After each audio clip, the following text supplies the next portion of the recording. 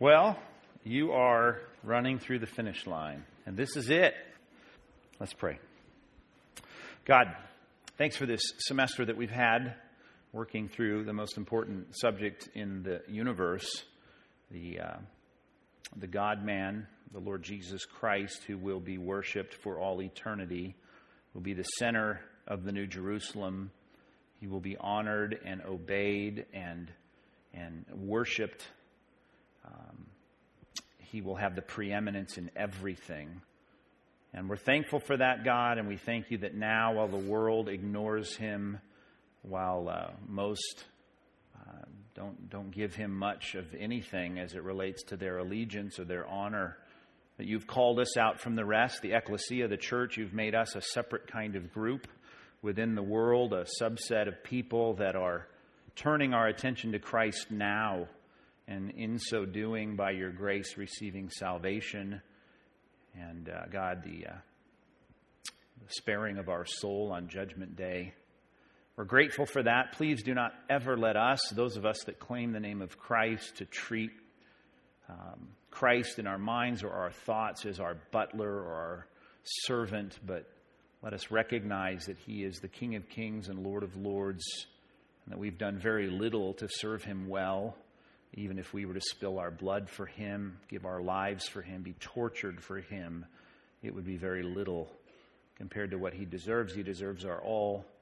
Give us more of a heart to serve and love him in every possible way, to endure whatever discomfort, whatever annoyance, whatever ridicule he might bring to our lives. Let us bear it gladly. Let us rejoice as Jesus taught us in that day, because great is our reward in heaven.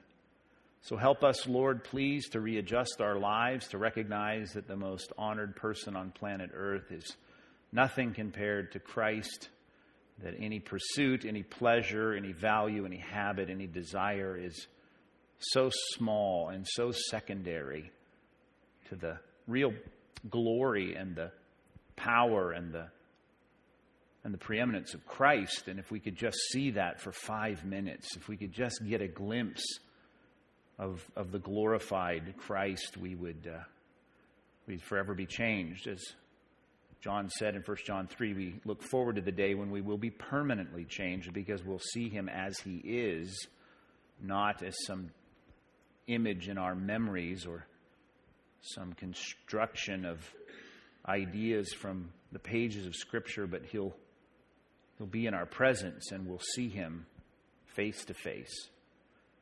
So we look forward to that day, God, when everything will be changed. Pray for us tonight as we go about this study, that you would give us clarity, that you'd give us grace and humility as we look at your word afresh tonight. In Jesus' name, amen. All right. Turn in your Bibles, please, to 1 Thessalonians chapter 4. And let's talk about Christ's, quote-unquote, catching up of the church. We're going to look at Christ's future ministry. I don't know what's on your day timer for the future, but Christ has got a lot on his agenda that is going to commence one day with a trumpet blast, the voice of the archangel. We're going to read about it here in 1 Thessalonians chapter 4. Let's start in verse 13 to catch the context, which was the death of loved ones. Well, what about the eschaton? What about the end of all things? What about all this promise of the return? We saw him go, supposed to come back in the same way. What about these people that have died? 1 Thess 4:13. We do not want you to be uninformed, brothers, about those who are asleep. They've died. That you may not grieve as others who do not, as others do, who have no hope. For since we believe that Jesus died and rose again, even so through Jesus, God will bring with him those who have fallen asleep. Now their bodies are in the ground, but their software, what really matters, their personality, who they are, their spirit, is with Christ. Their spirit is not in it. By the way, any of the soul sleep doctrines, the JWs, the Seventh-day Adventists, it seems like it's a resurgence. I was with a group of people in a think tank on eschatology, and here's this new idea coming around in modern times in seminaries of a new kind of twisted version of soul sleep. There's no possibility, because here it says in verse 14 that God will bring with him those who have fallen asleep. Now, their bodies in the ground, we're talking about him bringing them, conscious people, back to earth. How does that take place? Verse 15, for this we declare to you by a word from the Lord. This is the truth. This is revelation, maybe not formally known with clarity. Here comes some clarity. We who are alive, who are left until the coming of the Lord, will not precede those who have fallen asleep. For the Lord himself will descend from heaven with a cry of command, with the voice of an archangel, with the sound of the trumpet of God. And the dead in Christ will rise first. I thought they're coming back with him. They are, but their hardware needs to be reconstituted, just like Christ's was. They're going to rise. Then we who are alive and who are left will be caught up, harpazo, will be snatched up to the sky, together with them, their bodies, and our bodies and software are all in one piece. We go together to meet the Lord in the air. And so we will always be with the Lord. Therefore, encourage one another with these words. The context was, don't worry about those who've fallen asleep. They haven't missed anything. As a matter of fact, they're with Christ. They'll come back. They'll get their bodies back when this last trumpet is sounding and the end times unfold. So what's Christ's agenda for the future? What's he going to do? Well, the first thing we know, and it will be our first encounter with the resurrected Christ, we're going to be caught up if we happen to be alive, and even if we're not, our bodies will be reconstituted, catch up with our software, we'll then be whole again for the first time, and we'll have a meeting in the air. That's the passage we're looking at here, which, by the way, over there in John 14:3, the very familiar verses we learned as kids, seems to clearly, nicely fit with this. Remember the text, let not your heart be troubled. Believe in God, believe also in me. In my Father's house are many rooms. If it were not so, I would have told you that I go to prepare a place for you. And if I go to prepare a place for you, I will come again and I will take you to myself, that where I am, you may be also. So Christ has ascended. He is going to come back and he will meet us in the air. We'll be caught up, harpazo. We'll be taken up and meet him in the air. He went up in the sky, disappeared behind a cloud. That was the picture of Acts chapter 1. He's going to come back when the trumpet sounds, when the voice and command of God goes forth, and we're going to meet him in the air. That's the next thing on the agenda for Christ, a taking up of the church to meet him. And if we happen to be here, it's nice to imagine that. Perhaps you won't make it, I won't. Maybe we will. I don't know if we'll live that long. I don't know if it'll happen today or tomorrow. But we need to recognize that that is the anticipation of the church because, letter B, it has been assumed because of the teaching of Christ that it could happen at any moment. That is my conviction. There are two sets of promises in the Bible. You can put them in two columns. Statements about the return of Christ that seem to be imminent. That's the word we like to use. It could happen at any moment. And those that seem to be, it's not going to happen until these things take place. My understanding is to divide those into two camps, look at the audience, and to recognize that the initial catching up of the people of God to meet Christ in the air is in any moment, at any time, at any hour, at any second. It can take place. There's nothing that has to precede it. Now, there's more to the day of the Lord, to the return of Christ, but that initial catching up of the church to meet Christ could take place at any time. And if you look at that, you'll even see it in the book that we're looking at in 1 Thessalonians. Take a look at chapter 5, verses 1 through 3. That gets our attention on end times topics. And he says in verse 1, now concerning the times, you still got your Bible open there, and the seasons. These are words often used, the kairos, the chronos, the opportunities, the clicks on the clock. How long is it going to be? Brothers, you have no need to have anything written to you, for you yourselves are fully aware, here it comes now, Mike Fabar's paraphrase, that I can't answer that question for you. Because when Christ was asked it, what did he say? It's not for you to know the times of the seasons. Whenever the issue of times and seasons comes up, you're not supposed to know. That is for the initial catching up of the church to meet the Lord in the air. You're fully aware that the day of the Lord will come like, here's the verbiage of Christ now, a thief in the night. Now, think in your minds, if you're a Sunday school graduate, of all the times Christ liked to speak of his coming back like a thief in the night. His parables, it can happen at any time. Now, a thief's not going to tell you when he's coming, so you don't know when he's coming. It's going to come without notice. That trumpet's going to sound. The church is going to be caught up. You need to recognize it's like a thief in the night. And when people are saying, verse number 3, hey, there's peace and security, then sudden destruction will come on them as labor pains come upon a pregnant woman, and they will not escape.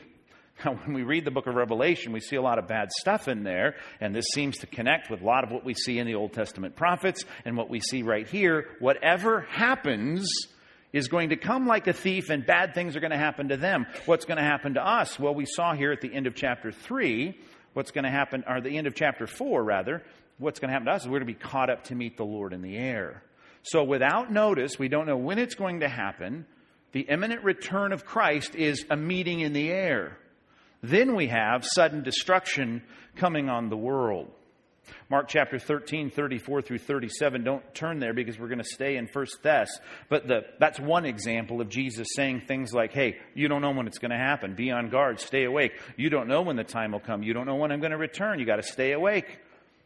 You don't know when the master is going to return to his house. Could be evening. Could be midnight. Could be when the rooster crows. Could be in the morning. You don't know. But it's going to come suddenly. And don't let him find you asleep.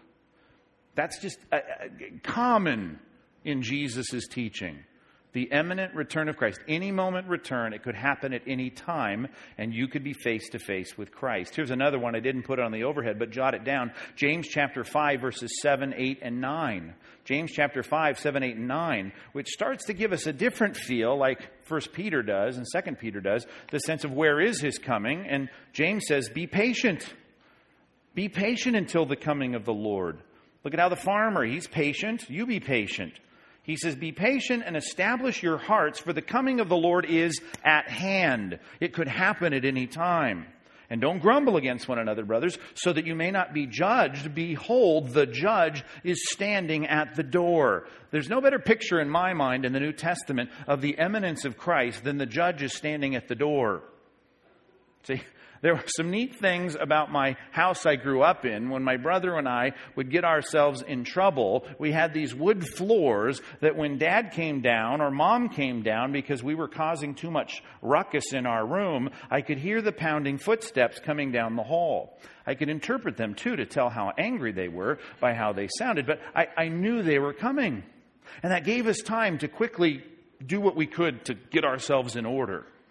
Right? That's not the picture here. The picture is Dad is standing at the door. And at any moment, the door could fling open. The return of Christ is at hand. And if you don't feel that, you need to feel that because that's what Jesus repeatedly discusses. Now, you're going to throw up your hand and say, well, there's a lot of passages that don't sound like that. When you see this, then you'll know. And if you see that, then you'll know. And I don't see that, so then I guess it's not now.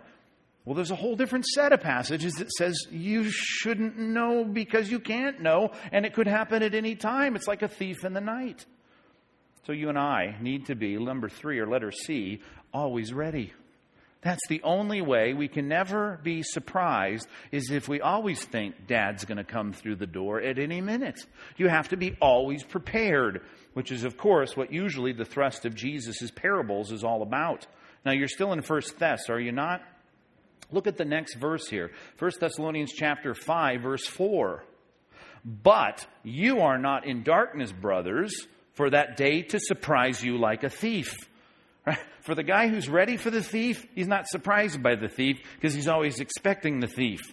Now, he comes like a thief in that there's no, notice or appointment and there's no, giving or telegraphing of the time that he's coming. But if you're ready, then you're never surprised. For you are all children of the light and children of the day, and we're not of the night or of the darkness. So then, let us not sleep, if this is not a clear depiction of Christ's repeated parables of the concept of stay awake, you don't know, thief in the night. Morally, spiritually, we're supposed to always stay awake. Don't sleep as others do. But let us keep awake and be sober. For those who sleep, sleep at night, and those who get drunk are drunk at night. But since we belong to the day, let us be sober. It's all metaphorical speech about the parables of Christ always being ready. Having put on the breastplate of faith and love, and a helmet, the hope of salvation. For God has not destined us for wrath, but to obtain salvation through our Lord Jesus Christ, who died for us. So whether we're awake or we die, just to tie it together with chapter 4, we may live with him. Therefore, encourage one another and build one another up, just as you're doing, because at any moment we're going to meet him. What's going to happen to the world? Destruction's going to come upon them. Which is what chapter 6 of Revelation, actually starting in chapter 5, we get the warm-up. You read chapter 7 today in our annual reading, I hope, and we're getting into it. And things are starting to fall apart all the way to chapter 19. We got sudden destruction coming upon the earth. It begins with a catching up of the church. It's going to end with the Battle of Armageddon. More on that later. 1 John 2:28 I jotted down for you. And this would be worth looking at since we're done with 1 Thess for now. Look at 1 John 2:28, not too far from where we're at. 1 John chapter 2, verse 28. Great text, challenging, needs to be brought to your attention, recalled in your mind. This is how you need to live. I don't know what it is you're frustrated about, that you're stumbling over, that you're giving into, but you need to remember he could come at any time. And therefore, it should have an effect on how you live. Verse 28, and now, little children, abide in him, cling in him, stay with him, stay tight with him, so that when he appears, we may have confidence. The door is opening, yay! And not shrink from him in shame at his coming. The imminence of Christ's return, or the catching up of the church in the air, is what we just don't talk so much about, particularly because there's so much controversy over eschatology. So most pastors lay back, they don't even talk about it, right? I mean, it's so out of vogue to even deal with. Driscoll's new book, I mean, he's the hip, cool pastor these days, come out with his first Bible doctrine book. Nothing about eschatology. A word or two about the return of Christ. A lot of other discussion about the other divisions of theology. If we don't think about the imminent return of Christ, then we don't live as though the judge is standing at the door. We don't stay as sober or awake. We don't live as circumspectly as we should. We need to return at least this doctrine to your thinking, or one verse to memorize. Now, little children, abide in him, so that when he appears, we can have confidence and not shrink from him in shame at his coming. Put that one in your mind next time you're tempted to grumble, complain, gossip, give into temptation, do whatever it is, get lazy. You're supposed to go do this or that to serve the Lord. No, I don't want to. I need to stay home tonight. Just remember, you don't want to be caught, rather, at the return of Christ living like that. It should keep the fuel and the fire of your Christian life alive. What's the next thing on the agenda for Christ? Well, it's his meeting you and me in the air. If we happen to still be alive when this happens, then we should always live as though it could at any moment. That's the teaching of the New Testament. Be ready.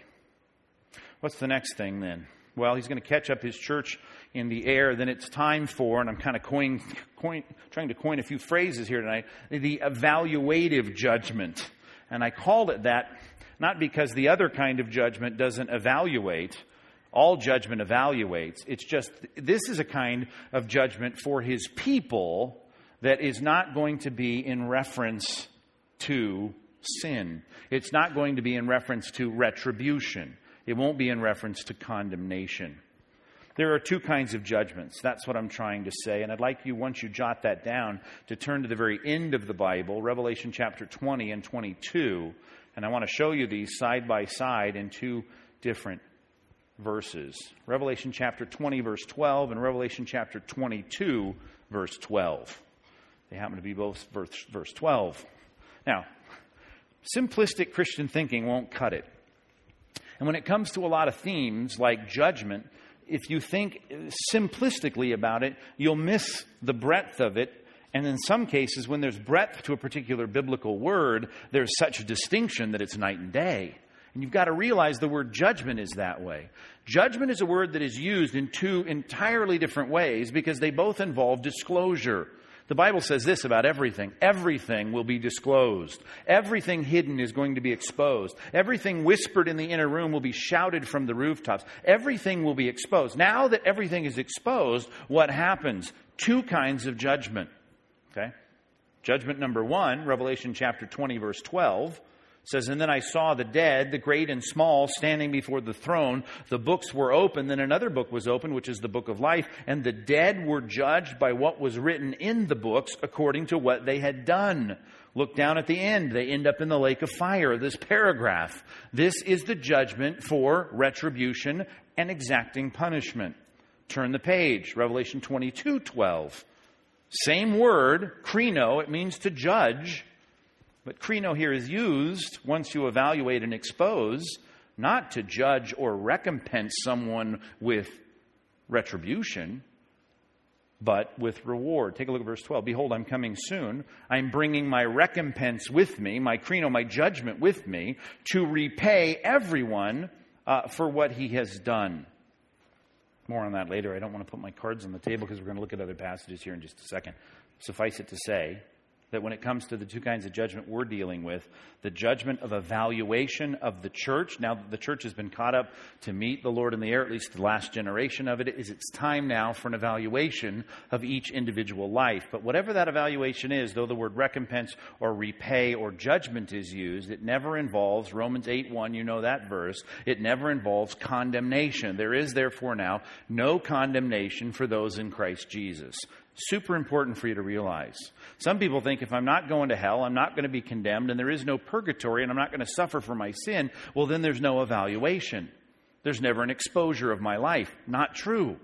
Okay? The Bible's very clear on that. Passages like 1 Corinthians chapter 3, 2 Corinthians chapter 5 are going to make it very clear. Now, the goal is to expose so that we can justly reward.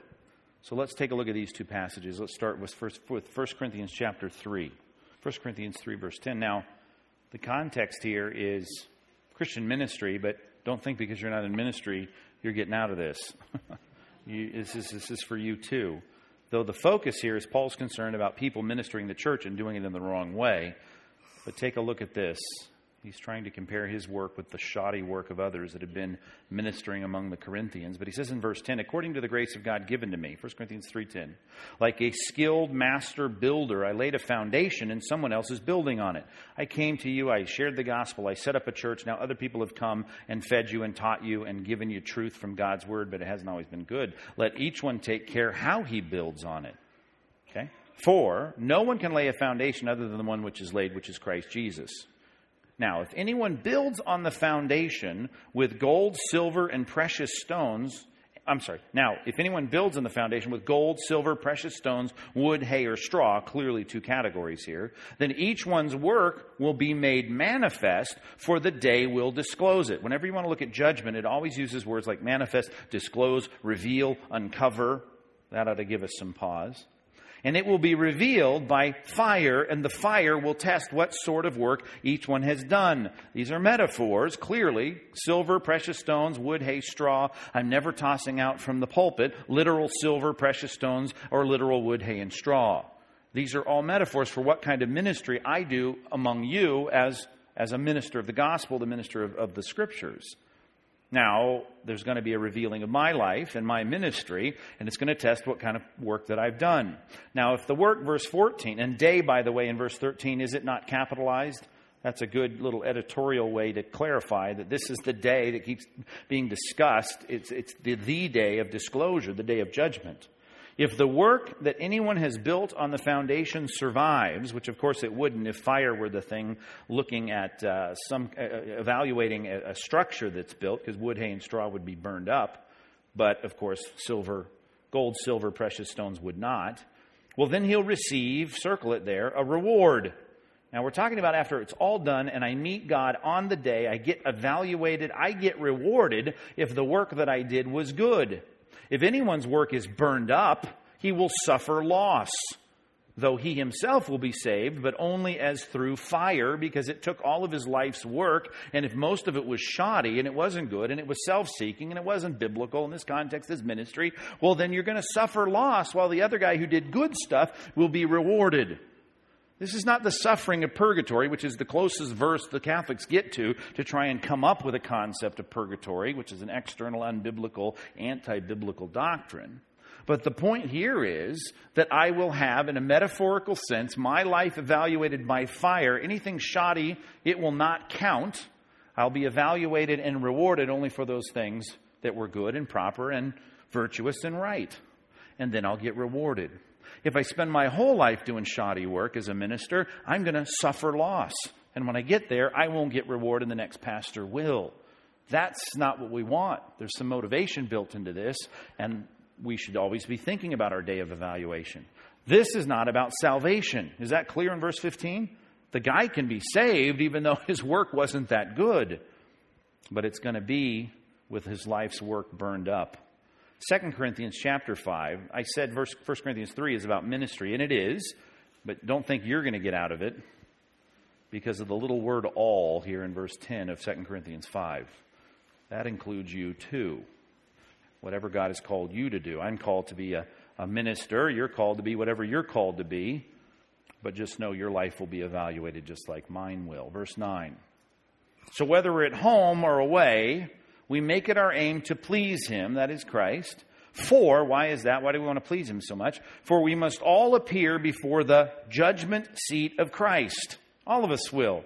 So that each one may receive what is due for what he has done in the body, whether good or evil. Now, I know the kind of judgment I'm talking about and concerned about is the kind of reward that I get. If I've done something evil in my life, that gets burned up and I suffer loss. It's exposed, it's revealed, and then I don't get anything for it. Those things that I've done that please the Lord, I get rewarded for. That's going to be a situation that is going on in the presence of God, we assume, while all, literally, hell is breaking loose on earth. When sudden destruction is coming upon the world, the church is now standing before Christ being evaluated, and rewards are dispensed.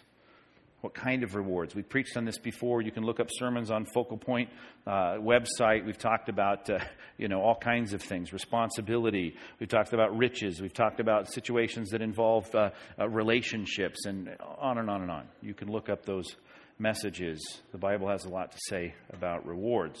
Now, it is given to us, this revelation and clarity about a day of evaluation in which reward will be dispensed so that you can be motivated by that. And while every time I preach on this topic, someone comes up to me and says, that's such a crass, worldly thing. I don't do anything to get rewarded. I do it all because I just love the Lord. And I say, well, then you're not utilizing all the motivation that God gave you, because this is a godly motivation.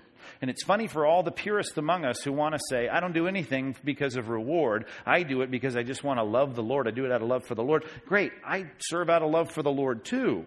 But God told me to serve so that I might gain reward. Does He say that? How about passages like the one in parentheses? Matthew 6, 19 through 21. Store up for yourselves treasure in heaven. That is a command. And I'm supposed to now turn my attention away from temporal things and storing up treasure on earth so that I can focus on storing up treasure in heaven. That's a command for me to be ambitious about my eternal state. As C.S. Lewis rightly said, if we understood anything about the issue of rewards, we'd recognize that Christians, are far too passive and not ambitious enough. Everybody thinks, ambition's a bad thing. When it comes to eternal things, it's always a good thing. The whole point of the disciples being faithful was because if they were, they would sit on 12 thrones judging the 12 tribes of Israel. That's a power trip. We're not supposed to be into power. No, you are, just not here, see? The concern you should have is to be something there. And to store up and amass wealth here, That's not the point. It's to store up and amass wealth there. Which, by the way, you can store up a lot of wealth there if you have wealth here, the Bible says, and you're generous with your wealth here. See how that works? You don't want to nod at that one, but how about Hebrews 10? These two passages are worth looking at. They're right next to each other. Let's look at this. Hebrews 10:35, might as well throw in verse 36 as well, because it gives us that kind of extra, or I should say, eschatological view of things. It's beyond this life. Hebrews 10:35, are you with me on this? Therefore, do not throw away your confidence. He's speaking now to the rank and file Christians saying, listen, hang in there, keep going. which has great reward. Now you could say, well, of course it does in this life. I think there's something much more transcendent involved here. Look at verse 36. For you have need of endurance, so that when you have done the will of God, it's over, you may receive what is promised. And over and over again, the Bible talks about the things He's going to dispense. And it isn't just, some proverbial crown of life that you're going to throw away when you get there. You're going to throw it away, give it to me, right? Because even if we cast our proverbial crowns before the Lord is going to stand you up, put it back on you, and send you out to serve Him with a position that He says you are qualified for and counted worthy to serve in because you served Him well on earth. So it's given as a godly motivation. As a matter of fact, across the page, chapter 11, verse 6 says, without faith, it's impossible to please Him, for whoever would draw near to God must believe that He exists and that He rewards those who seek Him. If you don't believe that, if that is not part of your theology, you don't even please God. You don't even have faith. You're not even having the kind of biblical faith, the whole kind of faith that should drive you through this life to look for the goal, which so much of Hebrews is about. Chapter 12 says the same thing. Who for the joy set before Him endured the cross, despising its shame. The things that we could do and get through in this life, to not care so much about the things of this world and drive on to things that matter for eternity, if we could just get in our minds that God would want to motivate us with some kind of reward in eternity. And for those of you that think it's such an awful thing, such a crass thing. It's funny how you go home and motivate your kids with it, right? And you do it for temporal things. Johnny, do your homework, because if you don't do your homework, you're going to be a high school dropout. And if you're a high school dropout, you're not going to do very well in the world and be good for you if you do. Why are you motivating them? Why don't you just say, hey, just do it out of love, and if you don't love, forget it? Because you know that there are consequences for diligence. And the Bible says the same thing to us. There are consequences for diligence. Gold, silver, and precious stones is far more important for us. It's a lot harder, takes a lot more effort. But God would have us be motivated by eternal rewards. So, you're going to stand before God. I know we're in the shoes of our own lives, but if you could get back to the topic of the night, what is God up to? Well, God has on Christ's agenda a meeting of the church in the air. Next thing for Christ is a time of evaluation of the church. And you're going to be in that line, and there'll be an exposure of your life, and He'll take all that was sinful or lackluster or shabby, and He'll throw it all away from you, and He'll take what's left, and He'll reward you for it. That's going to go on in God's presence at the judgment seat of Christ. What's next? Well, then He'll come back in retributive judgment. Evaluative judgment, retributive judgment, just coining a couple of phrases here that aren't used normally. You're not going to find them in the books you read. Just to distinguish in your mind, one is to reward and one is to judge. One is to reward and one is to punish. Okay? Christ returns. Now, if you're sharp, you're going to say, Christ returns. Christ returns. I thought you said He returned there earlier before He took us up to judge us. He did. See, but He did it in a way to extract His church, judge His church for rewards, to evaluate them and reward them, and then He's going to return in judgment. Even that distinction is important to make. How many times do we see the return of Christ as this great thing for us, and then we see the return of Christ as a dreadful thing? We can say, well, it depends on who you are. Well, that's true. But when you're meeting Christ is a big deal. And I know a lot of folks say, well, that's why I don't like your theology, because you see two stages to the return of Christ. Can you get over that, please? Because if you look through the Bible, did we not talk about the ascension last week? The ascension. Wait a minute. Wait, time out. There wasn't the ascension. There were ascensions, but we talk about the ascension because there was a final ascension, and that was the ascension. But He ascended on the day of His resurrection, and then He ascended 40 days later. You remember all this. But we talk about the ascension. Matter of fact, you talk about the advent of Christ and then the second advent of Christ. Do you know that even when Gabriel came and spoke to Mary, what did he talk about? The coming of Christ, to assume the leadership of the world. The government would be on His shoulder, the extent of His kingdom, taking the throne of His father David. Remember all those statements? That didn't happen at his first coming. And yet Gabriel talked as though it were a singular coming.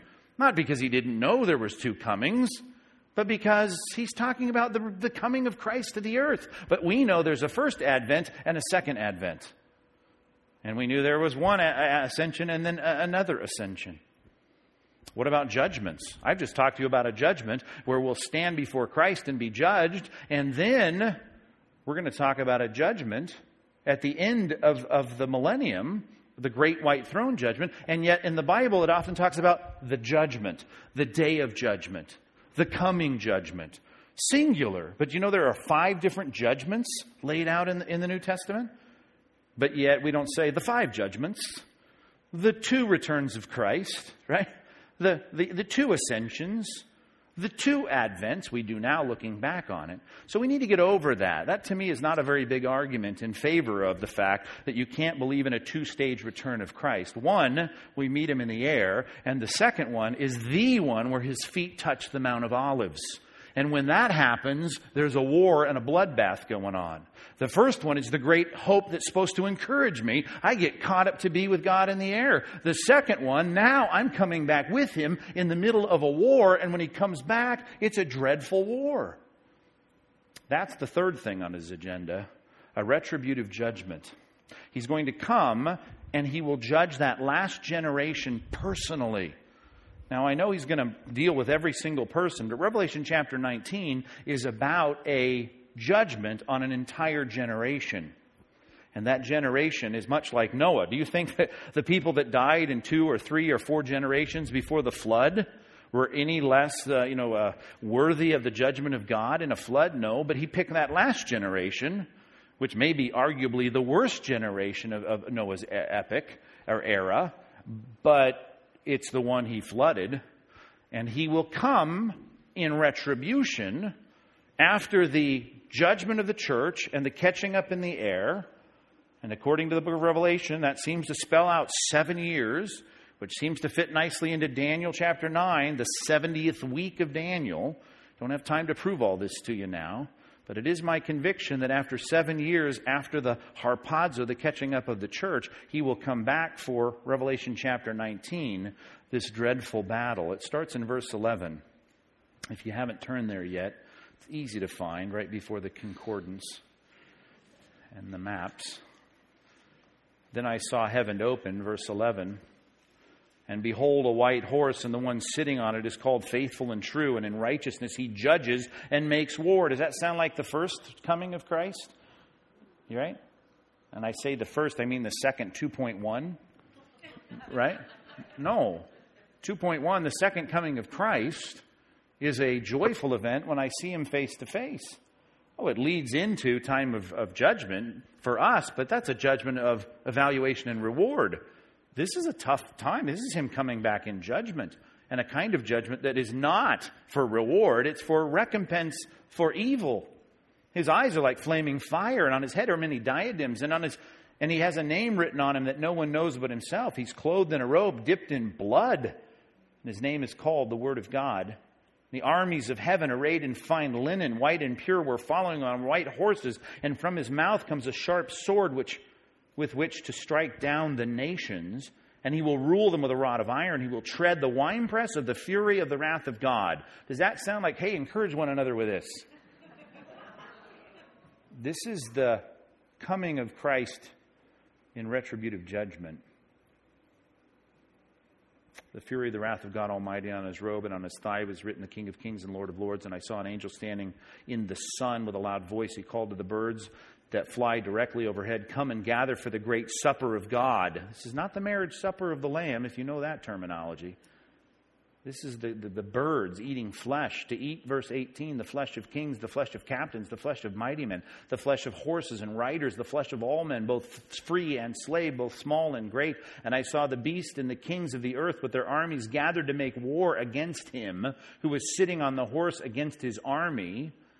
And the beast was captured, and with it the false prophet, who in his presence had done the signs by which he had deceived those who had received the mark of the beast those who had worshipped his image, and these two were thrown alive into the lake of fire that burns with sulfur. And the rest of the slain by the sword that came from the mouth of him who was sitting on the horse, and all the birds were gorged with their flesh. This is the final coming of Christ that's on the agenda. The first one is with great joy to meet his bride. And the second one here is for a terrible battle. Well, if you look at that, before we leave this text, can you look there again? It says in verse 19, I saw the beast and the kings of the earth and their armies gathered to make war against him who was sitting on the horse and against his army. What does that mean? Christ is going to come back and the whole world's going to be ready to fight him? Well, yeah, but they've only heard about him because there is this pocket of people, and you have to go back to some of the sermons we did in Romans chapter 8, 9, 10, and 11. But there's this pocket of people in Israel who God has drawn back together, whose hope now is for their Messiah, who they have pierced. And they're going to long for him. And they're going to want him. And he is going to be their champion. Only he's not arrived yet. Well, the armies and the nations are all gathered together to fight Israel and their captain, their Messiah, who is not there yet. Well, the Messiah is going to come on a horse and is going to kill all these nations. And that's why we say he will save Israel. Because those are his people. Did you do your reading today? Please tell me you did the reading today, Revelation chapter 7. Did you not read about the 12 tribes of Israel? And we're going to talk about Naphtali again. What are you talking about? Asher, I don't understand. You're going to all these tribes. What are they doing? Well, they're converted, messianic, converted Jews after the church has been taken, harpazoed out of the way. We're dealing with God in rewards in heaven. And they're winning the people to Christ on earth. And then there's a battle and a saving of the people. Now, I know these are Old Testament texts that you don't look up every day, but go with me to Zephaniah 3 and Zechariah 14. And you'd wish these were together. They both start with Z. You'd think it'd be easy to find. But this is the fourth book from Matthew. Okay? Zephaniah. And then the second. It's Zephaniah, Haggai, Zechariah, Malachi. So you got number 2 and number 4 away from Matthew. You all know where Matthew is. So let's turn to these quickly. I know I'm talking down to you. I'm sorry. Most of you are like, I'm there already. I memorized Zephaniah as a kid. Zechariah, I've tattooed verses of Zechariah on my belly. Okay. I don't know. You're well versed in the Old Testament. But for some of you newbies, I'm trying to help you find it quickly. Matthew, turn left. Let's go to Zephaniah 3.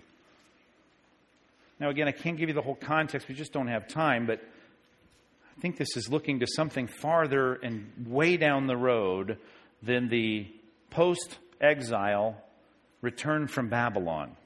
And I'm pretty well versed in history, and I just don't see anything that seems to really smack of what we're speaking of in these passages until I read in 90 AD a book written by John on the island of Patmos that speaks about something that seems to be yet future, and I'm convinced that it is, that seems to match these very same things. Verse 8, therefore wait for me, declares the Lord, speaking to his people. For the day, and they are waiting for him because the nations are ready to fight him. For the day when I rise up to seize the prey, for my decision to gather nations, to assemble kingdoms, to pour upon them my indignation and all my burning anger. I don't know where that fits in the intertestamental period or the New Testament. This is yet to come. This is what John was speaking of in Rev 19. For in the fire of my jealousy, look at these words, all the earth will be consumed. All the nations, all the kings of the earth. For at that time I will change the speech of the peoples to a pure speech. Remember Isaiah? That all of them may call upon the name of the Lord, whether you believe that's, they're all learning perfect Hebrew, or whether that's speaking of them being righteous, because out of the mouth speaks that which fills the heart. They'll call on the name of the Lord and they'll serve him with one accord. From beyond the rivers of Cush, my worshipers, and the daughters of my dispersed ones shall bring my offering. Do you see that? Is that not Rev 19? They are waiting for their captain. They're waiting for their Messiah. He comes. The kings of the earth are slaughtered by him. This is the coming of Christ. Zechariah 14, 2 books down. Zephaniah, Haggai, Zechariah. Zechariah 14. Did we not just recently read this? Have we read this yet? No, not yet? I was reading it recently, but I'm with you. What did we read today? Amos? We finished Amos, did we not? I don't know why they're throwing in 4 chapters on one day, and then it's 2 chapters, and tomorrow it's 1 chapter. But whatever. We wrote our own, and then we went with the ESV one, and that one's a little different. All right, was that enough time to get there? You're there. Zechariah 14? I know we've read this earlier in our series, but look at this. Behold, a day is coming for the Lord, when the spoil taken from you will be divided in your midst. And I will gather all the nations against Jerusalem for battle, and the city shall be taken, and the houses plundered, and the women raped. Half of the city shall go out into exile, but the rest of the people shall not be cut off from the city. There's some gathering that's still going to go on, though most of them are backed up in the city. Then the Lord will go out and fight against those nations, as when he fights on a day of battle. Does that sound familiar?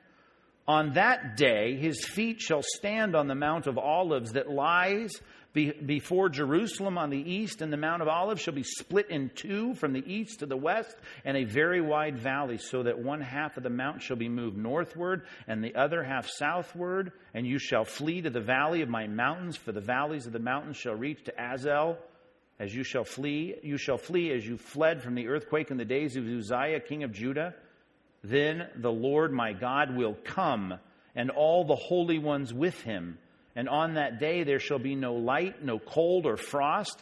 There shall be a unique day which is known to the Lord, neither day nor night, but at evening time there shall be light. And on that day living waters shall flow out from Jerusalem, half of them to the eastern sea, and half of them to the western sea.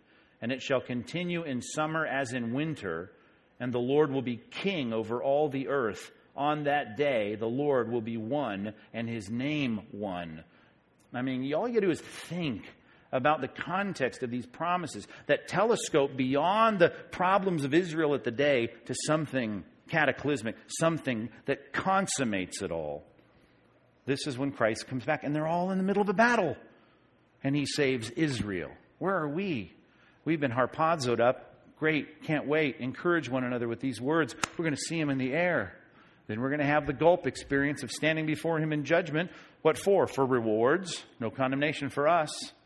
And then we're going to come back with him, and we're going to save his people. And he's going to do some cataclysmic things when the Lord's feet, which I didn't think he had, but the God-man, that's the whole New Testament. It's slid in between here. His feet are going to touch the Mount of Olives, which is exactly where he left from the Mount of Olives. And Christ will return and is going to split the mountain in half. And weird things are going to happen with the water system in Jerusalem. And then he's going to be king. His authority will be established, which is exactly what we see. And I just love this verse. I quote it often. You don't need to turn there, but Rev 11, 15 through 18. It's the 7th trumpet, which if you know how this works, the seals, the trumpets, the bowls are just all poured out at the very, very end. But the 7th trumpet announces the end. And in Rev 11 it says, and the kingdoms of the world have become the kingdom of our Lord and of his Christ, and he will reign forever and ever. And he will take his great power and he will begin to reign. That hadn't happened yet. For all the Amil guys and the preterists that want to say, well, it's already happened. I don't see it.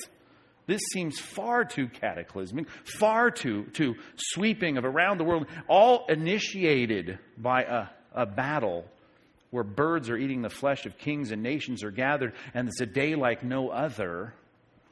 I can't get around the fact that this is yet to come. Therefore, I'm forced into a 2-stage return of Christ, one to meet us in the air, and then 7 years later to come back in judgment for a great battle called the Battle of Armageddon.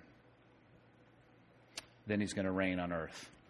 But here's the distinction I make as a premillennialist. I believe that 1,000-year period spoken of in Rev 20 is going to be Christ on the old earth. And it starts with, in Rev 20, an incarceration of the enemy. Which, by the way, because of all the promises in the Old Testament and what the Old Testament promises look like, I know that I can fit into this period of time that Romans 8, 19 through 23 promise, which was nature is in bondage to decay, but will be liberated when the sons of God are revealed. So we have two things happening that will turn the old earth into an old earth with a really good, reinvigoration plan. It's got a gym membership now, and it's doing really well. Eating healthy, and the earth is in good shape. The lion's laying down with the lamb. Satan is bound. And the Bible says you've got corruption, right? The earth subjected to corruption and slavery. It's liberated. And the earth can't wait for that day. And it's going to happen when the children of God are revealed, when we come back on those horses. Think about it. Think about the earth. When do they get to see the glory of the white linen saints coming back? It isn't when we're snatched off the earth, because then sudden destruction comes on the earth. We get caught up into heaven to be with Christ, and we come back, and the revealing of the sons of God takes place. The earth then is liberated. Weird things happen in Jerusalem with the water system, and things now are put right on the old earth. And according to Rev 20, it happens for 1,000 years, 1,000 years, 1,000 years, 1,000 years, 1,000 years. It's repeated over and over and over again for 1,000 years. Who populates that place? Well, we already got changed bodies according to 1 Corinthians 15, according to 1 Thessalonians 4. Who's got bodies that can procreate and in the old order of things still live and even die? Well, those that came through the Great Tribulation. And those that came through the Great Tribulation were largely the Jewish people, although there was many more than that, who waited for their Messiah to come.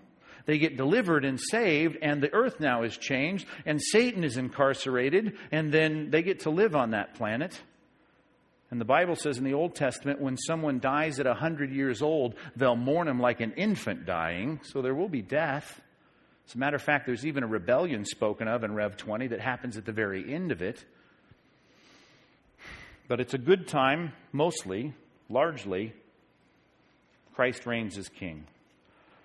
He reigns as king, as Luke 1:30, which I quoted off the top of my head in that previous discussion about the two advents of Christ. And that is when the angel says to Mary that this son that you're going to have is going to be named Jesus. He'll be great. He'll be called the Son of the Most High. And the Lord God will give to him the throne of his father David, and he will reign over the house of Jacob, and his kingdom there will be no end. When does that happen? Second Advent, I didn't clarify, but Second Advent, he reigns as king. Which, by the way, Psalm 2, is that a great psalm? You want to look at a messianic psalm of the kingdom coming out as the smoke is clearing and the dust is settling from the Battle of Armageddon? Take a look at this. Psalm 2. Do you remember this? Why do the nations rage and the peoples plot in vain?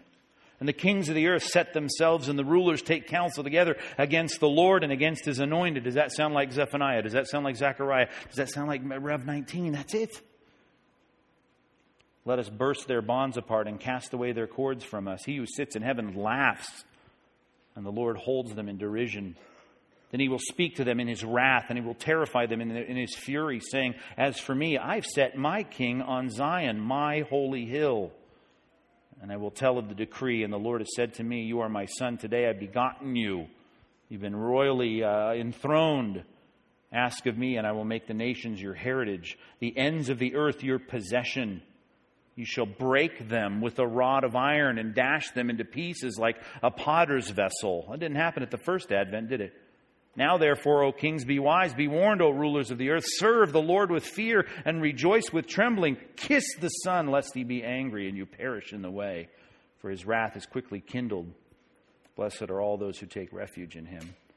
You start reading those Psalms in light of what you know about what's coming on the docket for Christ. They start to sound a little more rich and a little more meaningful. Christ will reign as king after the Battle of Armageddon. And everybody asks, what about us? What about us? What about us? You'll be there. Don't worry. Well, we're going to be different. You will be different. But it'll be a good different. In that you will be impervious to death. Because the perishable has to take on imperishable. And that takes place at the harpazo, the catching up of the church into the air. Or if you died, you get a resurrected body when you get your software and hardware rejoined. When we meet Christ in the air, your body catches up with you. And now you come back to earth. You've got people populating the millennial kingdom. And God sets up his new arrangement of things Well, what will we do? Are you still in Rev 20? Is that where I left you? Some of you didn't even turn to Rev 20 because I never even read that. But you see the incarceration of Satan, verses 1 through 3 there. And then he's going to be released. That's an ugh. Wish that weren't true. But you got people being born in the millennial kingdom that need that time of testing. He'll be released for a little while at the end. But look here at verse number 4. Then I saw thrones, and seated on them were those to whom the authority to judge was committed. And I also saw the souls of those who had been beheaded for the testimony of Jesus. Those didn't make it through the trib, and for the word of God. And those who had not worshipped the beast or its image and not received its mark on their forehead or on their hands, they came to life and reigned with Christ for how long? 1,000 years. Is that us? Well, according to 1 Corinthians chapter 6, it's us. Do you remember? And it's a whole different context. But why should you not be going to small claims court with me? Why should we not be, sitting here going before non-Christians to settle our disputes? Well, because the Bible says that when it comes to our lives, don't we realize we will judge the world? We're going to be in authority over the world. We'll even judge angels, bizarrely enough. So us now in the church age with a resurrected body, when we're on that earth, that 1,000-year period of peace with Satan incarcerated, I'm different than the rest of the people on the planet, but in that difference, I will be granted authority. And I will reign with Christ. Everyone's going to have the same job? No, not at all. That's why I threw up here Luke 19, because Jesus always says it's all based on your faithfulness. It says things like this in that whole discussion. Well done, good and faithful servant. Because you've been faithful in a little, I shall give you authority. And the first guy, he says, you're going to get 10 cities. Go, you be the leader of 10 cities. And you've been pretty faithful. You go take charge over 5 cities. Remember that whole discussion?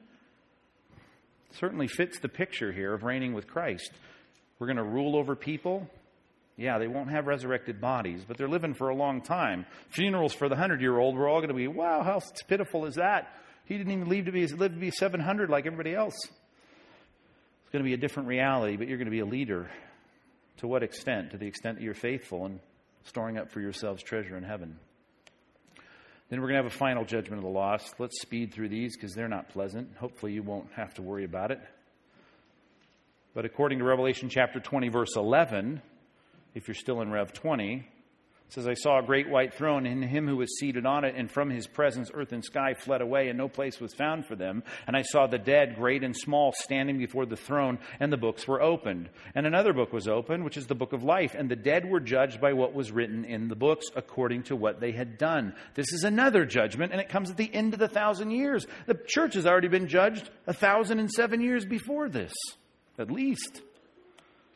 But in this case, even the non-Christians will submit and bow to Christ. They will be there to take what is justly their due in eternity. No one will be shaking their fist at God. They won't be running away. Though earth and sky will flee away, lost people in resurrected bodies will now be before Christ and before the throne. And they will be judged, because all judgment has been given to the Son. And according to Philippians 2, if you ever wondered where does that fit when it says, remember this passage, God highly exalted him, bestowed on him the name which is above every name, that the name of Jesus, every knee should bow. And we often skip this phrase, in heaven, on earth, and under the earth. Right? Those that haven't yet even, just been one way or the other, those that are in heaven, and it's a done deal for them. And those under the earth, that's the way it's often spoke poetically of those that are lost. They're all going to bow before him. And here's the example at the great white throne of the non-Christians in submission to receive what is their due for their deeds. And then what does he do? Well, he exacts perfect justice on their lives. Your grandmother, who lived a fairly, acceptable life by sinful people's standards, is going to be a little bit different experience, I'd say a lot different experience, than the guy who was a notorious sinner by sinful human standards. He will exact justice, which is what the passage goes on to say. And again, it says it again, we've already read it in verse number 12, but in 13 it says he's going to judge each of them according to what they have done. And this is all for people whose names weren't found written in the book of life. I put Romans 2:5 because just to remind you the variation of judgment for the lost. Verse 5 says, because of your impenitent, hard hearts, you're storing up wrath for yourself for the day of God's wrath. That means that, your neighbor's tank is this high, and that neighbor's tank is this high, and this neighbor's tank's only here, and that guy down the street, wow, he's got a whole, truckload of wrath stored up for him. It's all different because God is just, and God will exact perfect justice. No one will be shaking their fist at God at that point, I assure you. They will accept what is their due for their deeds, and they'll see it as just from the clarity of facing the judge of the universe. Then, good news, Christ will reign on the new earth. We've done the 1,000 years, it's over. We've got a judgment where Christ is going to judge the lost. So he judges us, evaluates us. He comes back in retribution on the last generation. He judges the lost from all time. Now he's going to set up something where we're not going to talk about sin anymore because it's all going to be removed. As a matter of fact, we're back to paradise, to use the word that is often used. And it's a word used at the beginning in Genesis chapter 1 and 2 and even chapter 3. But I want to call it into view here because we have the same kind of arrangement on a real earth, tangible, physical, it's real, touchable planet. Only this time it's all remade to where sin is not an issue. Where everyone there has already been through their life of if you want to call it this, the testing or the calling or the election of their lives to be in one place or the other. Rev chapter 21, verses 1 through 8. We won't take time to read it all. You know the passage. But all the bad is removed, mourning, pain, crying, former things passed away. He says, it's done. I'm the Alpha, the Omega, the beginning and the end. He's going to take joy in giving to us water from the spring of life. Everything bad is gone. The coward, the faithless, the detestable, the murderers, the sexually immoral, idolaters, liars, all of them gone. And we will be sealed in righteousness. Paradise is remade, and Christ, here's the important part, is eternally honored. Let's look at this one. Last chapter of the Bible, Rev 22. And with this we'll close. 12 weeks of study of Christ. This is where it all ends, right here. It ends by Christ being the focal point of eternity. Rev 22, verses 1 through 5. Then the angel showed me the river of the water of life, bright as crystal, flowing from the throne of God and from the Lamb. You remember something happened. There's a makeshift picture of this on the old earth on the day of Christ's return when his feet hit the Mount of Olives. But that's just a prototype. Because now we get the permanent one. We've already had the new world, the new heavens. We got the new city coming down out of heaven like a bride adorned for her husband. Now through the middle of the street in this eternal state. Here it comes. Also on the other side of the river, the tree of life. Does that sound familiar? With its 12 kinds of fruit, yielding its fruit each month. And the leaves of the tree were for the healing of the nations. No matter what happens, we're in good shape there. No longer will there be anything accursed, but the throne of God, underline these next 4 words, and of the Lamb will be in it. And his servants will worship him, and they shall see his face. God doesn't have a face, right? But the Lamb does.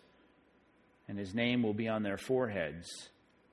And night will be no more, and no need for the lamp of the sun, for the Lord God will be their light, and they will reign forever and ever. Verse 3, the throne of God and of the Lamb are there. We're going to serve him. We're going to worship him. He'll be the center of our attention 10 trillion years from now. Mark my words on that one. 10 trillion years from now, Christ will be the center of our attention. It isn't some weird church service. We're going to live our lives. We're going to have our jobs. We're going to do our things. We're going to be nations there and groups and different cultures and all kinds of things going on the new earth. But we're going to be talking about Christ a lot. We'll be thinking about Christ a lot. We'll be focusing on Christ a lot. Christ will be the center of it all. Book of the week. I debated whether to do this, but I think it's such a Christ-honoring set of commentaries. I think it's worth it. It's a 2-volume set Dr. Thomas wrote. It's good. It's worth having if you don't have it in your library. If you want to kind of see Christ in all these different stages. It was originally done by Moody Press, but I think it's now out by Wycliffe. Picked it up. It's just called an exegetical commentary by Dr. Thomas, Robert Thomas. Rev 1 through 7 is volume 1, and Rev 8 through 22 is volume 2. But that's a good set worth having. Or you can buy it on Logos, because they have it on Logos. And then you can search it electronically. All right. We did it with 2 minutes to spare. Let's pray.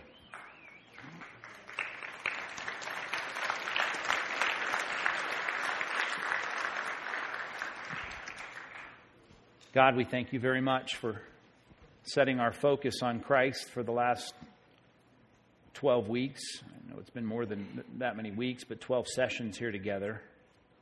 It's been great for us to think about Christ from his mysterious pre-incarnate state, and thinking about the burning bush and the angel of the Lord and Christ being manifested in various ways in the Old Testament. Then taking on flesh, becoming one of us, as we'll talk about this Sunday, this Saturday night at our services, taking on our likeness so that he might save us, gather for himself a kingdom,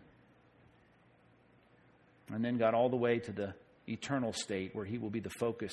The throne will be here on the planet. We won't have politicians, be no Senate, no Congress, no fights, no elections.